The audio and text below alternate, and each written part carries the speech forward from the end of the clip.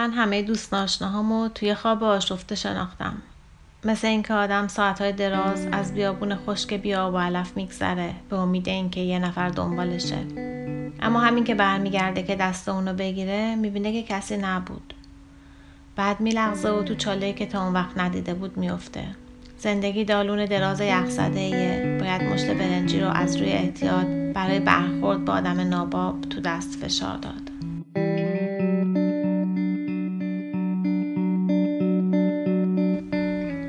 سلام. این پادکست 3 نقطه است. تو این پادکست یه داستان کوتاه از یه نویسنده معروف با هم میخونیم و کمی در موردش حرف میزنیم. داستان این قسمت فردا نوشته صادق هدایت. بعد از آن که من رفتم به درک میخواهد کسی کاغذ پاره های مرا بخواند، میخواهد 70 سال سیاه هم نخواند. بوف کور.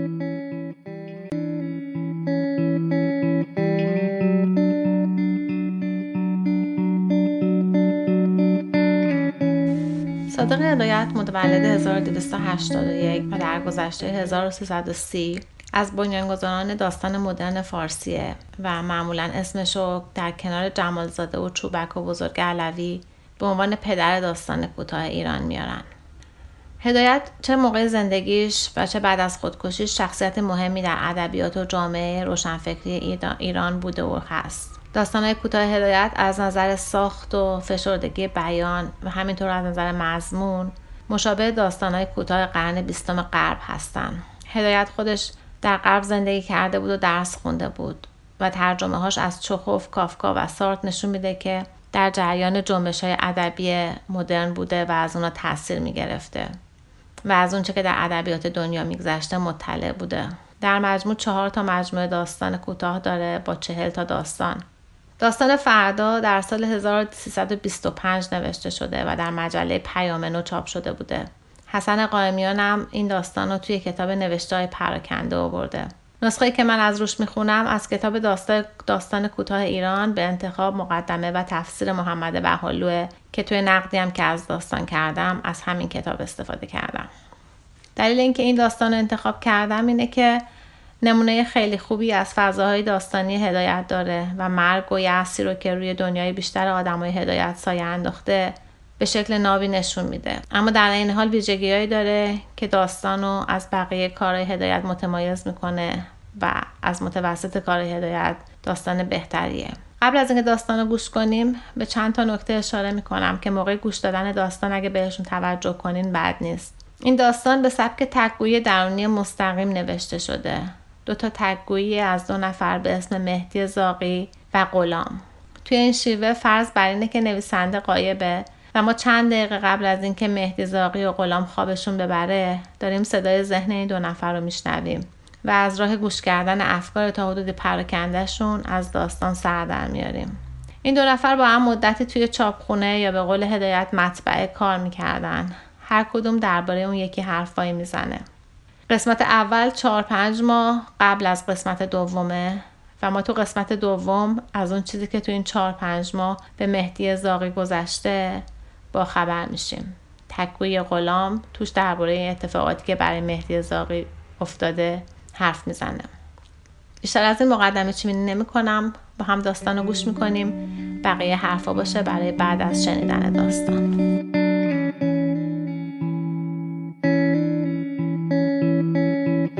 فردا. 1 مهدی زاغی.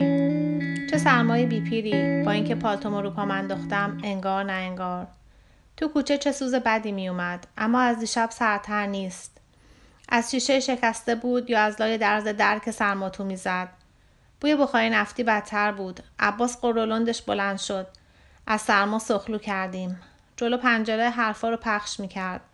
نه غمی ندارم. به درک که ولش کردم. اتاق دود زده، قمپوز اصغر، سیاهی که به دست و پل آدم میچسبه، دو به همزنی، پرچونگی و لوسبازی بچه ها، کبابی حق دوست، رخت خواب سرد. هر جا که برم اینام دنبالم میان.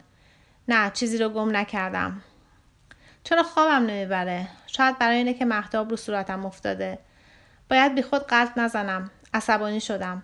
باید همه چی رو فراموش کنم، حتی خودم تا خوابم ببره. اما پیش از فراموشی چی هستم؟ وقتی که همه چی رو فراموش کردم چی نیستم؟ من درست نمیدونم کی هستم. نمیدونم، همش من. این من حساب مرده. دیشب سرمو که رو متکا گذاشتم دیگه چیزی نفهمیدم. همه چی رو فراموش کردم. شاید برای اینه که فردا میرم اصفهان، اما دفعه اولم نیست که سفر میکنم. هر وقت با بچه‌ها اوین و درکم که میخواستیم بریم شبش بیخوابی به سرم میافتاد. اما این دفعه برای گردش معمولی نیست، موقتی نیست. نمیدونم ذوق زده شدم یا میترسم. از چی درحوله دارم؟ چی رو پشت سر میذارم؟ اصلا من آدم تنبلی هستم. چرا نمیتونم یه جا بند بشم؟ رضا صادقی که با هم تو چاپخونه بدخشان کار میکردیم حالا صفحه بند شده. دماغش چاقه. من همیشه بی تکلیفم تا خرخرم زیر قرضه. هر وقتم کار دارم مواجبم رو پیشخور میکنم. حالا فهمیدم این سرما از هوا نیست، از جای دیگه آب میخوره، تو خودمه. هر چی میخواد بشه. اما هر دفعه این سرما میاد با پشت خمیده بار این تن رو باید بکشونم. تا آخر جاده باید رفت. چرا باید؟ برای چی؟ تا بارمو به منزل برسونم. اونم چه منزلی؟ بازوی قوی دارم. خون گرم در رگ و پوستم دور میزنه. تا سرانگشتام این گرما میاد. من زنده هستم. زندگی که در اینجا میکنم میتونم در اون سر دنیا بکنم. در یه شهر دیگه. دنیا باید چقدر بزرگ و تماشایی باشه. حالا که شروق بلوغه با این خبرهای تو روزنامه، نباید تعریفی باشه. جنگم برای اونا یه جور بازیه، مثل فوتبال. اقلن هول و تکون داره. آب که تو گودال موند میگنده. چطوره برم ساوه؟ انگل اونا بشم؟ هرگز. برای ریخت پدر و زن بابا دلم تنگ نشده. اونا هم مشتاق دیدار من نیستن. نمیدونم تا حالا چند تا خواهر و برادر برام درست کردن. عقم میشینه. نه برای اینکه سر مادرم حبو برد. همیشه آب دماغ رو سیبیلش درازه. چشاش مثل نخودچی زیر ابروهای پرپشت سوسو میزنه. چرا مثل بچه‌ها همیشه تو جیبش قاقالیلی داره و دزدکی میخوره و به کسی تعارف نمیکنه. من شبیه پدرم نیستم با اون خونه گلی قیالود، رفهای کج و کله، تاق ضربی کوتاه، هیاهوی بچه و گاو و گوسفند و مرغ و خروس که قاطی هم زندگی میکنن. اون وقت با چه فیست و افاده‌ای دستشو پر کمرش میزنه و رعیتاشو به چوب میبنده. از صبح تا شام فحش میده و ایراد میگیره. نونی که از اونجا در بیاد زهرمار نون نیست. اونجا جای من نیست. هیچ جای من نیست. پدرم حق آب و گل داره، ریشه دوونده، مال خودشه. هان، مال خودش. مال خیلی مهمه. زندگی میکنه، یادگار داره، اما هیچی مال من نمیتونه باشه. یادگارم مال من نیست. یادگار مال کساییه که ملک و علاقه دارن، زندگیشون مایه داشته. از عشقبازی تو مهتاب، از بارون بهاری کیف میبرن. بچگی خودشونو به یاد میارن، اما مهتاب چش منو میزنه و یا بیخوابی به سرم میندازه. یادگارم از رو دوشام سر میخوره و به زمین میفته. یکه و تنها. چه بهتر. پدرم از این یادگارا زیاد داره، اما من هیچ دلم نمیخواد که بچگی خودم رو به یاد بیارم. پارسال که ناخوش و قرضدار بودم چرا جواب کاغذم رو نداد؟ فکرشو نباید کرد. بعد 6 سال کار تازه دستم خالیه. روز از نو، روزی از نو. تقصیر خودمه. 4 سال با پسر خالم کار میکردم، اما این 2 سال که رفته اصفهان ازش خبری ندارم. آدم جدی زرنگیه. حالا هم به سراغ اون میرم. کی میدونه؟ شاید به امید اون میرم. اگه برای کاره، پس چرا به شهر دیگه نمیرم؟ به فکر جاهایی میافتم که جا پای خیش و آشنا رو پیدا بکنم. زور بازو، چه شوخی بی‌مزه‌ای. اما حالا که تصمیم گرفتم، خلاص. تو دنیا اگه جاهای مخصوصی برای کیف و خوشگذرانی هست، عوضش بدبختی و بیچارگی همه جا پیدا میشه. اون جاهای مخصوص مال آدمای مخصوصیه. پارسال که چند روز پیش خدمت کافه گیتی بودم، مشتریای چاق داشت، پول کار نکرده خرج میکردن. اتومبیل، پارک، زنای خوشگل، مشروب عالی، رخت خواب راحت، اتاق گرم، یادگارای خوب، همه رو برای اونا دستچین کردن. مال اوناست و هر جا که برن به اونا چسبیده. اون دنیا هم باز مال اوناست، چون برای ثواب کردن هم پول لازمه. ما اگه یه روز کار نکنیم باید سر بیشام زمین بذاریم. اونا اگه یه شب تفریح نکنن دنیا رو به هم می‌ریزن. اون شب کنج راهرو کافه، اون سرباز آمریکایی که سیاه مست بود و از صورت پرخونش عرق میچکید، سر اون زنی رو که لباس سرمه‌ای تنش بود چجور به دیوار میزد. من جلو چشم سیاهی رفت، نتونستم خودم رو نگه دارم. زنی که مثل این که تو چنگول اسرائیل افتاده، چه جیغ و دادی سر داده بود. هیچ کس جرئت نداشت جلو بره یا میانجیگری بکنه. حتی آژان جلو در با خونسردی تماشا میکرد. من رفتم که زنیکه رو خلاص کنم. نمیدونم چی تو سرم زدن.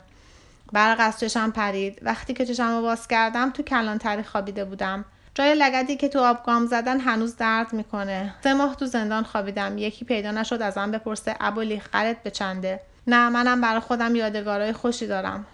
این چیه که بهشونم فرو میره؟ هان، مشت برنجیه. چرا امشب تو تمام راه این مشت رو تو دستم فشار میدادم؟ مثل اینکه کسی منو دنبال کرده. خیال میکردم با کسی دست و پنجه نرم میکنم. حالا چرا گذاشتمش زیر متکا؟ کیه که بیاد منو لخت بکنه؟ رخت خوابم گرمتر شده اما چرا خوابم نمیبره؟ شب عروسی رستم خانی که قهوه خوردم خواب از سرم پرید، اما امشب مثل همیشه 2 تا پیاله چای خوردم. بی خود راهمو دور کردم، رفتم گلبندک. بر پدر این کبابی حق دوست لعنت که همیشه یلا دلا حساب میکنه. به هوای این رفتم که پاتوق بچه هاست. شاید اگه 1-2 تا گیلاس عرق خورده بودم بهتر میخوابیدم. غلام امشب نیومد. من که با همه بچه ها خدافزی کرده بودم، اما نمیدونستم که دیگه روز شنبه سر کار نمیرم. میخواستم همینو به غلام بگم. امروز صبح چه نگاه تند و نیمرخ رنگ پریده‌ای داشت. چراغ جلو گارسه وایساده بود، شبیخون زده بود. گمون نمی‌کردم کارشو انقدر دوست داشته باشه. بچه یه ساده‌ایه، میدونه که هست، چون درست نمیدونه که هست یا نیست. اون نمیتونه چیزی رو فراموش بکنه تا خوابش ببره. غلام هیچ وقت به فکرش نمیاد که کارشو ول کنه یا قمار بزنه. مثل ماشین رو پاهاش لنگر برمی‌داره و حرفو تو ورسات میچینه. چه عادتی داره که بی خودی وراجی کنه و یا خبرها رو بلند بلند بخونه. حواس آدم پرت میشه. پشت لبش که سبز شد قیافش رو جدی کرد. اما صداش گیرنده است. آخر هر کلمه رو چه میکشه. همین که یه استکان عرق خورد دیگه نمیتونه جلو چونش رو بگیره. هرچی به دهنش بیاد میگه. مثلا به من چه که زندهش بچه انداخته. اما کسی هم حرفاشو باور نمیکنه. همه میدونن که صفه میذاره. هرچی پاپای من شد نتونست ازم حرف در بیاره. من عادت به درد دل ندارم. وقتی که برمیگرده میگه بچه ها، مسیبی رگ به رگ میشه، به دماغش برمیخوره. اونم چه دماغی. با اون دماغ میتونه جای 5 نفر هوای اتاقو خراب بکنه. اما همیشه لباش بازه و با دهن نفس میکشه. از یوسف اشتهاردی هم خوشم نمیاد. بچه ناتوی دو به همزنیه. اشتهاردم باید جای شبیه ساوه و زرند باشه، کمی بزرگتر یا کوچیکتر. اما لابد خونه های گلی و مردم تب و نوبه‌ای و چش دردی داره. مثلا به من چه که میاد بغل گوشم میگه عباس سوزاک گرفته. پیرن ابریشمی رو که به من قالب زد. خوب سرم کرا گذاشت. نمیدونم چشش از کار سرخ شده یا درد میکنه. پس چرا عینک نمیزنه؟ عباس و فرخ با هم رفیق جان دریا قالب هستن. شبا ویولون مشق میگیرن. شاید پای غلامو هم تو دو کشیدن. ها، یادم نبود. غلامو بردن تو اتحادیه خودشون. برای این بود که امشب نیومد کبابی حق دوست. پیروز که عباس بر من از اتحادیه صحبت میکرد، غلام کونه آرنجش زد و گفت ولش، این کلش گچه. بهتره که عباس با اون دندونای گرازش حرف نزنه. اون هرچی به من بگه من وارونه‌شو میکنم. با اون دندونای گراز و چشم چپش نمیتونه منو تو دو بکشه. اگه راست میگه بره سوزاکشو چاق بکنه. اون رفته تو حزب تا قیافشو ندیده بگیرن. غلام راست میگفت که من درست مقصودشون رو نمیفهمم. شاید اینم یه جور سرگرمیه، اما چرا از روز اول چشم چپ اصغر به من افتاده؟ بی خودی ایراد میگیره. بلکه یوسف خبرچینی کرده. من که یادم نمیاد پشت سرش چیزی گفته باشم. من این همه چاپخونه دیدم، هیچ کدوم انقدر بلبشو و شلوغ نبوده. بلد نیستن اداره کنن. اجر آدم پامال میشه. غلام میگفت اصغرم تو این چاپخونه سهم داره. شاید برای همین خودشو گرفته. اما چیز عجیبی از مسیبی نقل میکرد. روز جشن اتحادیه بوده، میخواستن مسیبی رو دنبال خودشون ببرن. اون همینطور که ورسات میکرده برگشته گفته بر پدر این زندگی لعنت. پس کینون بچه ها رو میده. چه زندگی جدی خنده‌داری. برای شکم بچه هاش اینطور جون میکنه و خرکاری میکنه. هرچی باشه من یالغوزم و دنبال ندار. من نمیتونم بفهمم. شاید اونا هم یه جور سرگرمی یا کیفی دارن. اون وقت میخوان خودشونو بدبخت جلوه بدن. اما من با کیفای دیگران شریک نیستم، از اونا جدام. احتیاج به هواخوری دارم. 6 سال شوخی نیست، خسته شدم. باید همه این مسخره بازی‌ها رو از پشت سر سود بکنم و برم. احتیاج به هواخوری دارم. من همه دوست آشناهامو توی خواب آشفته شناختم. مثل اینکه آدم ساعت‌های دراز از بیابون خشک و بی آب و علف میگذره به امید اینکه یه نفر دنبالشه. اما همین که برمیگرده که دست اونو بگیره، میبینه که کسی نبود. بعد میلغزه و تو چاله‌ای که تا اون وقت ندیده بود میفته. زندگی دالون دراز یخزده‌ایه. باید مشت برنجی رو از روی احتیاط برای برخورد به آدم ناباب تو دست فشار داد. فقط یه رفیقی حسابی گیرم اومد. اونم هوشنگ بود. با هم که بودیم احتیاج به حرف زدن نداشتیم. درد همدیگر رو میفهمیدیم. حالا تو آسایشگاه مسلولین خوابیده. تو مطبعه بهار دانش بغل دست من کار میکرد. یه مرتبه بیهوش شد و زمین خورد. احمق روزه گرفته بود. دلش از نا رفت. بعدم خون قی کرد. از اونجا شروع شد. چقدر پول دوا و درمون داد، چقدر بیکاری کشید و با چقدر دوندگی آخر تو آسایشگاه راش دادن. مادرش این مایه رو برای هوشنگ گرفت تا به یه تیر 2 نشون بزنه. هم ثواب هم صرفه‌جویی خوراک. این زندگی رو مشتریای کافه گیتی برای ما درست کردن تا ما خون قی بکنیم و اونا برقصن و کیف بکنن. هر کدومشون یه شب به قلب مخارج 7 پشت من سر قمار برد و باخت میکنن. هر چیزی تو دنیا شانس میخواد. خواهر اسدالله میگفت ما اگه بریم پشگل ورچینیم خره به آب پشگل میندازه. 6 ساله که از این سولاخ به اون سولاخ تو اتاقای بدبو میان داد و جنجال و سر و صدا کار کردم. اونم کار دستپاچه فوری دزود باش، مثل این که اگه دیر میشد زمین به آسمون میچسبید. حالا دستم خالیه. شاید اینطور بهتر باشه. پارسال که تو زندان خوابیده بودم یکی پیدا نشد که ازم بپرسه ابولی خرت به چنده. رخت خوابم گرم شده، مثل این که تک هوا شکسته. صدای زنگ ساعت از دور میاد. باید دیر وقت باشه. فردا صبح گاراژ. من که ساعت ندارم. چه گاراژی گفت؟ فردا. باید فردا. 2 غلام. دهنم خوش شده. آب که اینجا نیست. باید پاشم کبریت بزنم، از تو دالون کوزه رو پیدا کنم اگه کوزه آب داشته باشه. نه کرایش نمیکنه. بدتر بدخواب میشم. اما پشت عرق آب خنک میچسبه. چطوره یه سیگار بکشم؟ به درک که خوابم نبرد. همش بر خواب خودم هول میزنم. در صورتی که اون مرد، نه کشته شد. پیرنزیرم خیس عرقه، به تنم چسبیده. این شگوفه دختر قدسی بود که گریه میکرد. امشب پکر بودم، زیاد خوردم. هنوز سرم گیج میره، شقیقه هام تیر میکشه. انگاری که تو گردنم سرب ریختن، گیج و منگ. همینطور بهتره. چه شمد کوتاهی. این کفنه. حالا مردم، حالا زیر خاکم. جونورها به سراغم اومدن. باز شکوفه جیغ و دادش به هوا رفت. تفلکی باید یه باکیش باشه. یادم رفت براش شیرینی بگیرم. چه حیف شد. بچه خوبی بود. چشای زاغش همیشه میخندید. بچه پاکی بود. چه پیش آمدی. بیچاره بیچاره بیچاره. باید نفس بلند بکشم تا جلو اشکمو بگیرم. مثل این که تو دلم خالی شده. یه چیزی رو گم کردم. صدای خروس میاد. خیلی از شب گذشته. بهتر که از خواب پریدم. این که خواب نبود. خواب میدیدم که بیدارم، اما نه چیزی رو میدیدم، نه چیزی رو حس میکردم و نمیتونستم بدونم که کی هستم. اسم خودم یادم رفته بود. نمیدونستم که دارم فکر میکنم که بیدارم یا نه. اما یه اتفاقی افتاده بود. میدونستم که افتاده. شاید باد میوزید، به صورتم میخورد. نه، حالا یادم اومد یه سنگ قبر بزرگ بود. کی اونجا دعا میخوند؟ پشتش به طرف من بود. من انگشتم رو روی سنگ گذاشته بودم. انگشتم تو سنگ فرو رفت.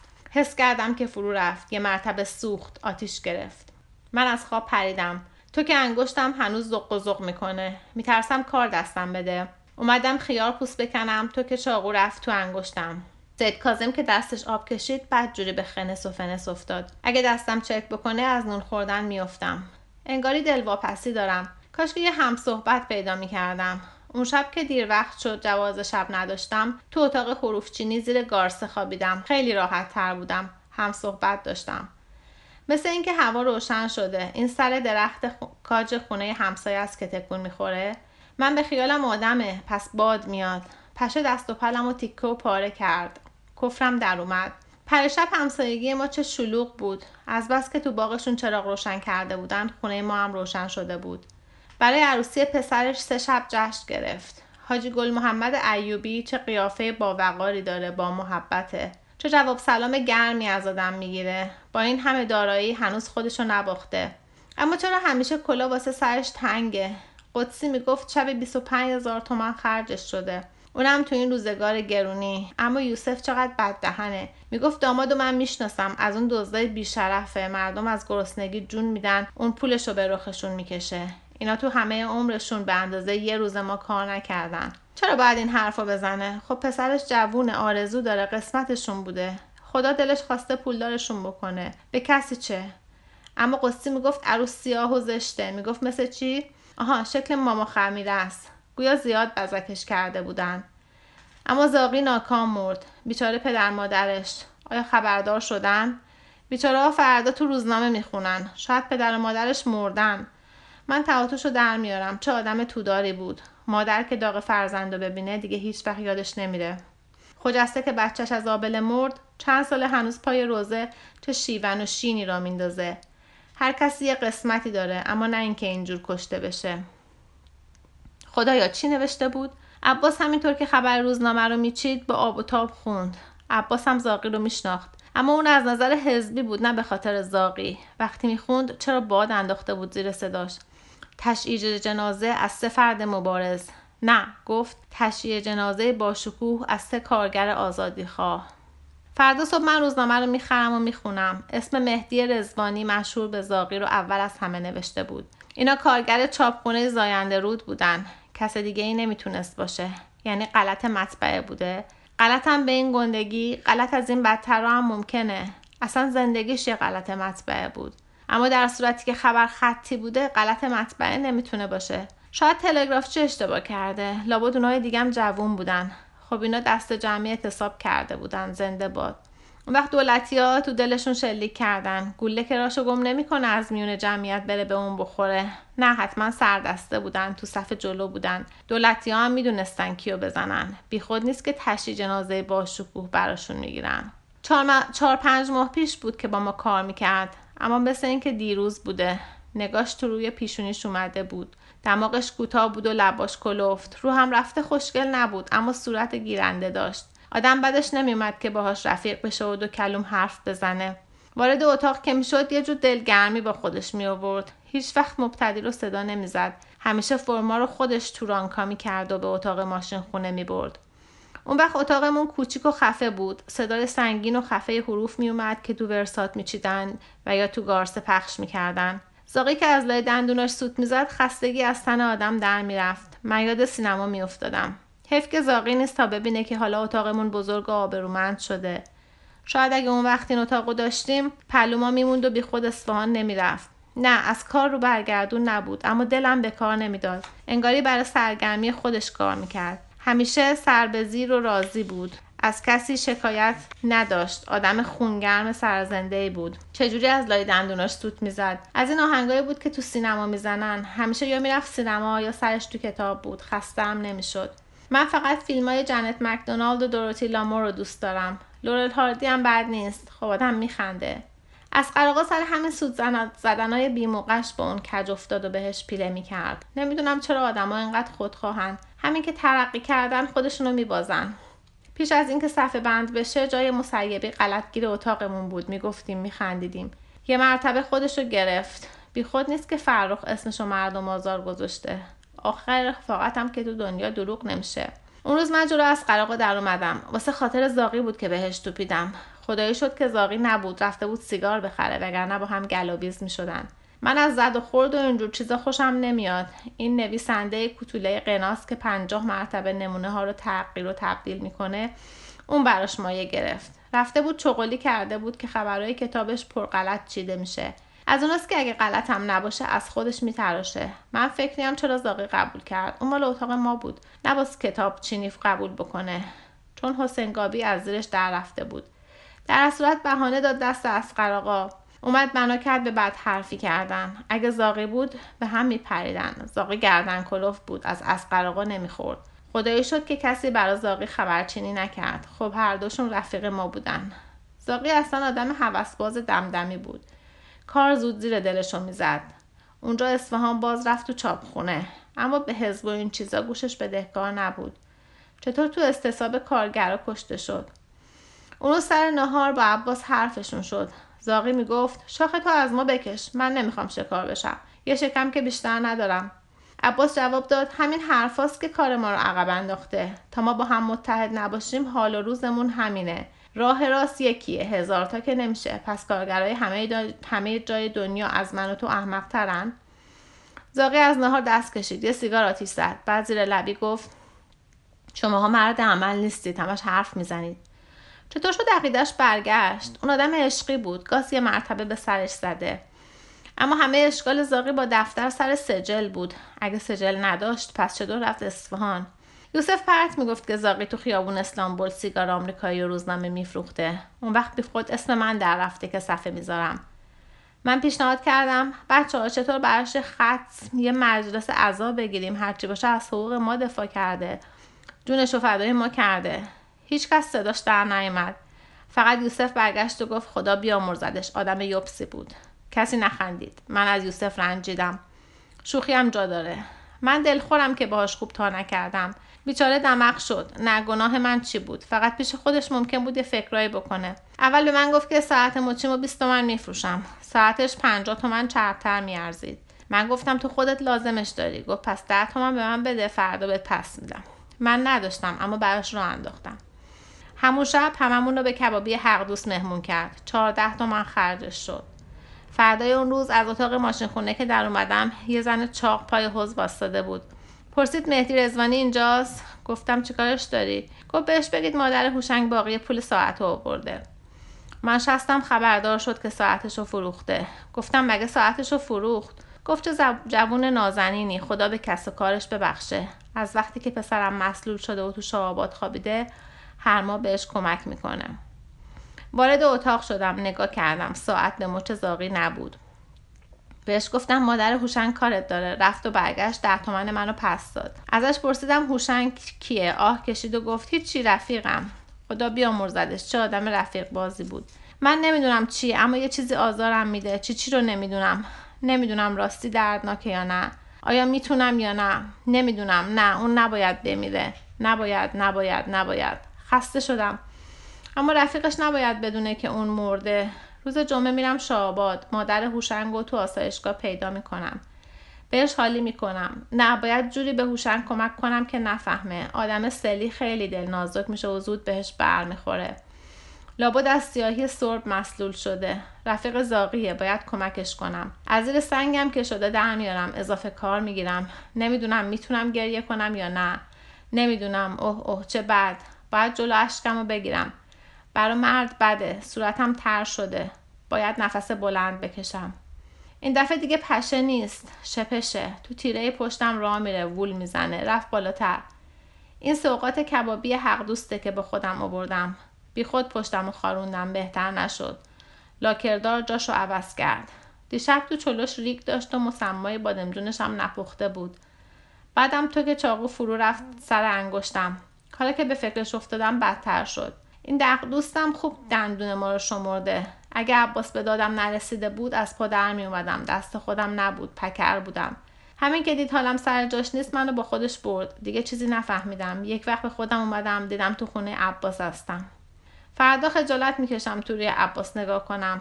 چه کثیف، همش قی کرده بودم. چه بد. خب کا از خودت نیست، کادون که از خودته. هی میگفتم به سلامتی گشت و گیلاسو سر میکشیدم. اختیار از دستم در رفته بود. این سفر باید هوای خودم رو داشته باشم. عباس مهمون نوازی رو در حق من تموم کرد. انگشتم که خون می اومد شست و تنتور یود زد. بعد منو آورد تا دم خونه رسوند. اما جوان با استعدادیه، چه خوب ویولون میزنه. میخواست برام ویولون بزنه، من جلوشو گرفتم. نه رفیقمون کشته شده، ویولون تو کنار بذار. به احترام اونم شده نباید چند وقت ویولون بزنی، چون ما همه عزاداریم. اگه ویولون میزد من گریه میکردم. از این خبر همه بچه‌ها تکون خوردن. حتی علی مبتدی. اشک تو چشاش پر شد. دماغشو بالا کشید و از اتاق بیرون رفت. فقط مسیبی بود که ککش نمیگزید. مشغول غلطگیری بود. سایه دماغشو چراغ به دیوار انداخته بود. من کفرم بالا اومد. به مسیبی گفتم آخه رفاقت که دروغ نمیشه. این زاغی 15 روز با ما کار میکرد. برای خاطر ما خودشو به کشتن داد. از حقوق ما دفاع کرد. برو خودش نیاورد. از یوسف کوادرات خواست. میدونم چه فکری میکرد. لابد تو دلش میگفت شماها نفستون از جای گرم در میاد. اگر از کاروا بمونم پس کینون بچه‌ها رو میده. بر پدر این زندگی لعنت. فردا باید لباسمو عوض بکنم. دیشب همه کثیف و خونالود شده. بلکه شکوفه برای بچه‌ها گربش که زیر رخت خواب خفه شد گریه میکرد. چرا هنوز سر درخت کاش تکون میخوره؟ پس نسیم میاد. امروز ترک بند دوچرخه یوسف به درخت گرفت و شکست. به لبای یوسف تبخال زده بود. گوادرات، دیروز 7 بطری لیموناد خوردم، بازم تشنم بود. نه، حتما غلط مطبعه بوده. یعنی فردا تو روزنامه تکذیب میکنن. خب من پیرن سیاهمو میپوشم. چرا عباس که چشش لوچه بهش عباس لوچ نمیگن؟ گوادرات، گوادرات، گوادرات، فردا، روزنامه، پیرن سیاهم، فردا.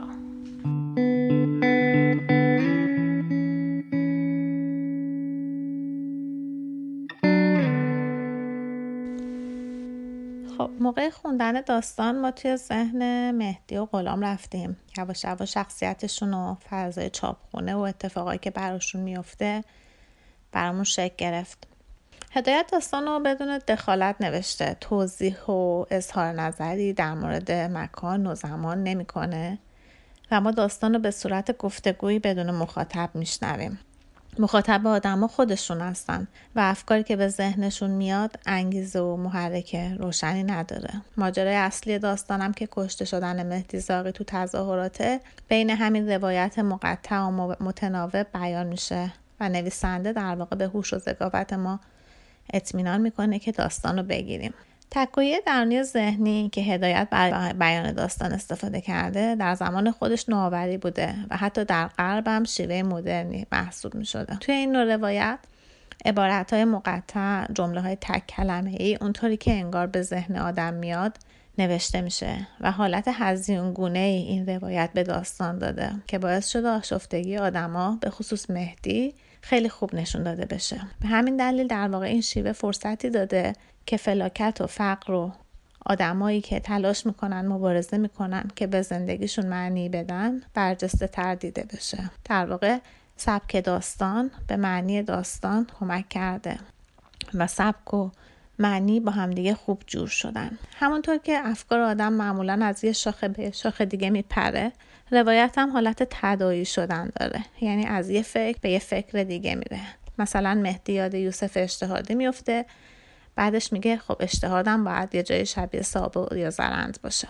البته معلومه که به کلام در آوردن افکار به همون صورتی که به ذهن ما میان تقریبا ممکن نیست، چون فکر در شکل اصلی خودش خام و بیشکله و نمیشه فهمیدش. بر همین خب نویسنده دخالتایی میکنه تا اونو به شکل قابل فهم در بیاره. دخالت نویسنده بالا پایین داره. بعضی جاها باعث شده که به نظر بیاد که راوی‌ها دارن مستقیم برای خواننده حرف میزنن. مثلا یه نمونهش اونجاییه که مهدی میگه تو مطبعه بهاردانش بغل دست من کار میکرد، که خب معلومه خودش اینو میدونه که دوستش بغل دستش کار میکرده و اینو برای خواننده گفته که به نظر من شاید اگه اینو نمیگفت لطمه خاصی هم به داستان نمیخورد. مهدی زاغی و غلام شخصیتشون با هم فرق میکنه.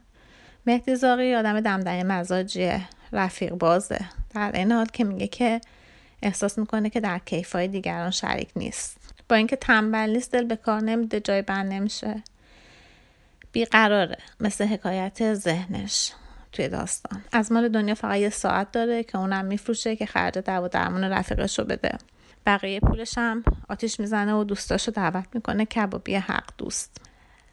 مهدی شخصیت و سرخوردگیشو به شکل خشمی از پولداران نشون میده. توی کافه به خاطر دفاع از یه زنی که حتی نمیشناستش کتک کاری میکنه و به خاطر این کارش به زندان میفته.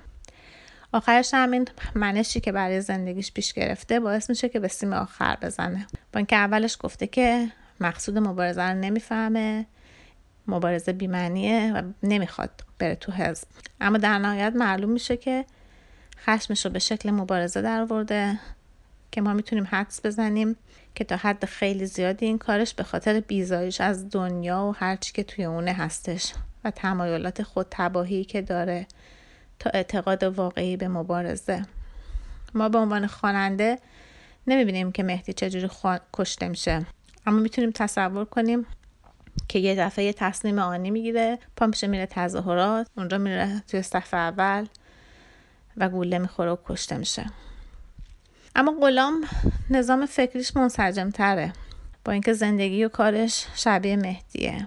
مشق ویولون میگیره شبا، هدف و انگیزه هاش مشخص تره، با واقعیت بی‌انصاف دنیا کنار اومده، قبول کرده که خب بعضی آدما خوش‌شانس‌تر از بقیه هستن، دلیل خاصی هم نداره.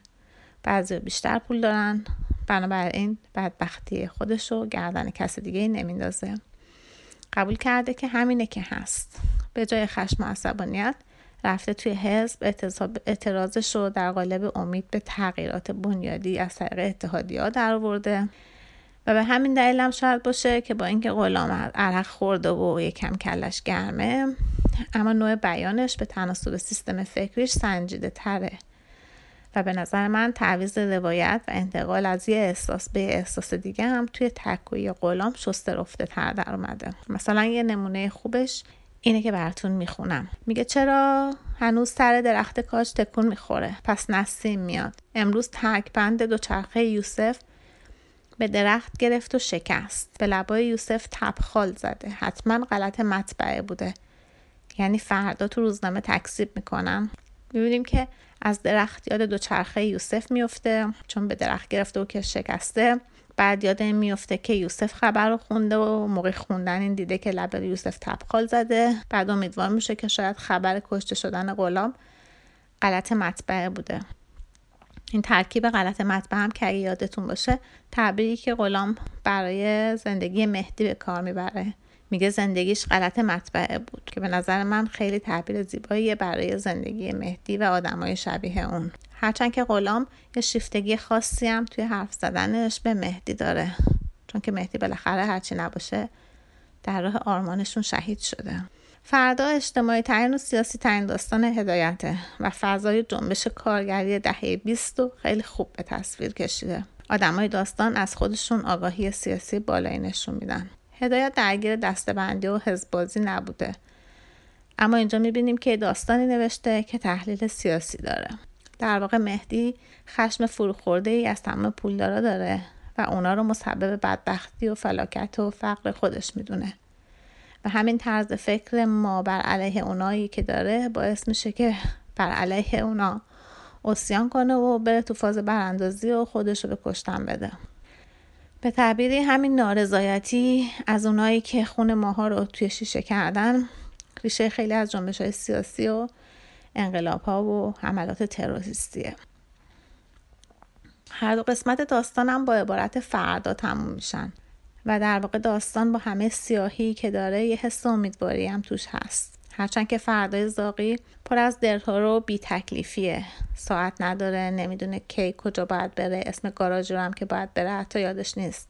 و ما بعداً میفهمیم که فرداش قدم در راه بی برگشت گذاشتن بوده. اما غلام برای فرداش برنامه‌ای داره که هرچند کم اهمیت هستن، اما توشون تلاش هست، توشون حرکت هست، امید به زندگی هست. میخواد فردا پیرن سفید سیاه بپوشه، بره تشییع جنازه دوستش، میخواد رفیق مهدی رو پیدا کنه و در واقع در مجموع حس فردا روز دیگری است و با آدم میده و داستانم با امید به این فردای غلام تموم میشه.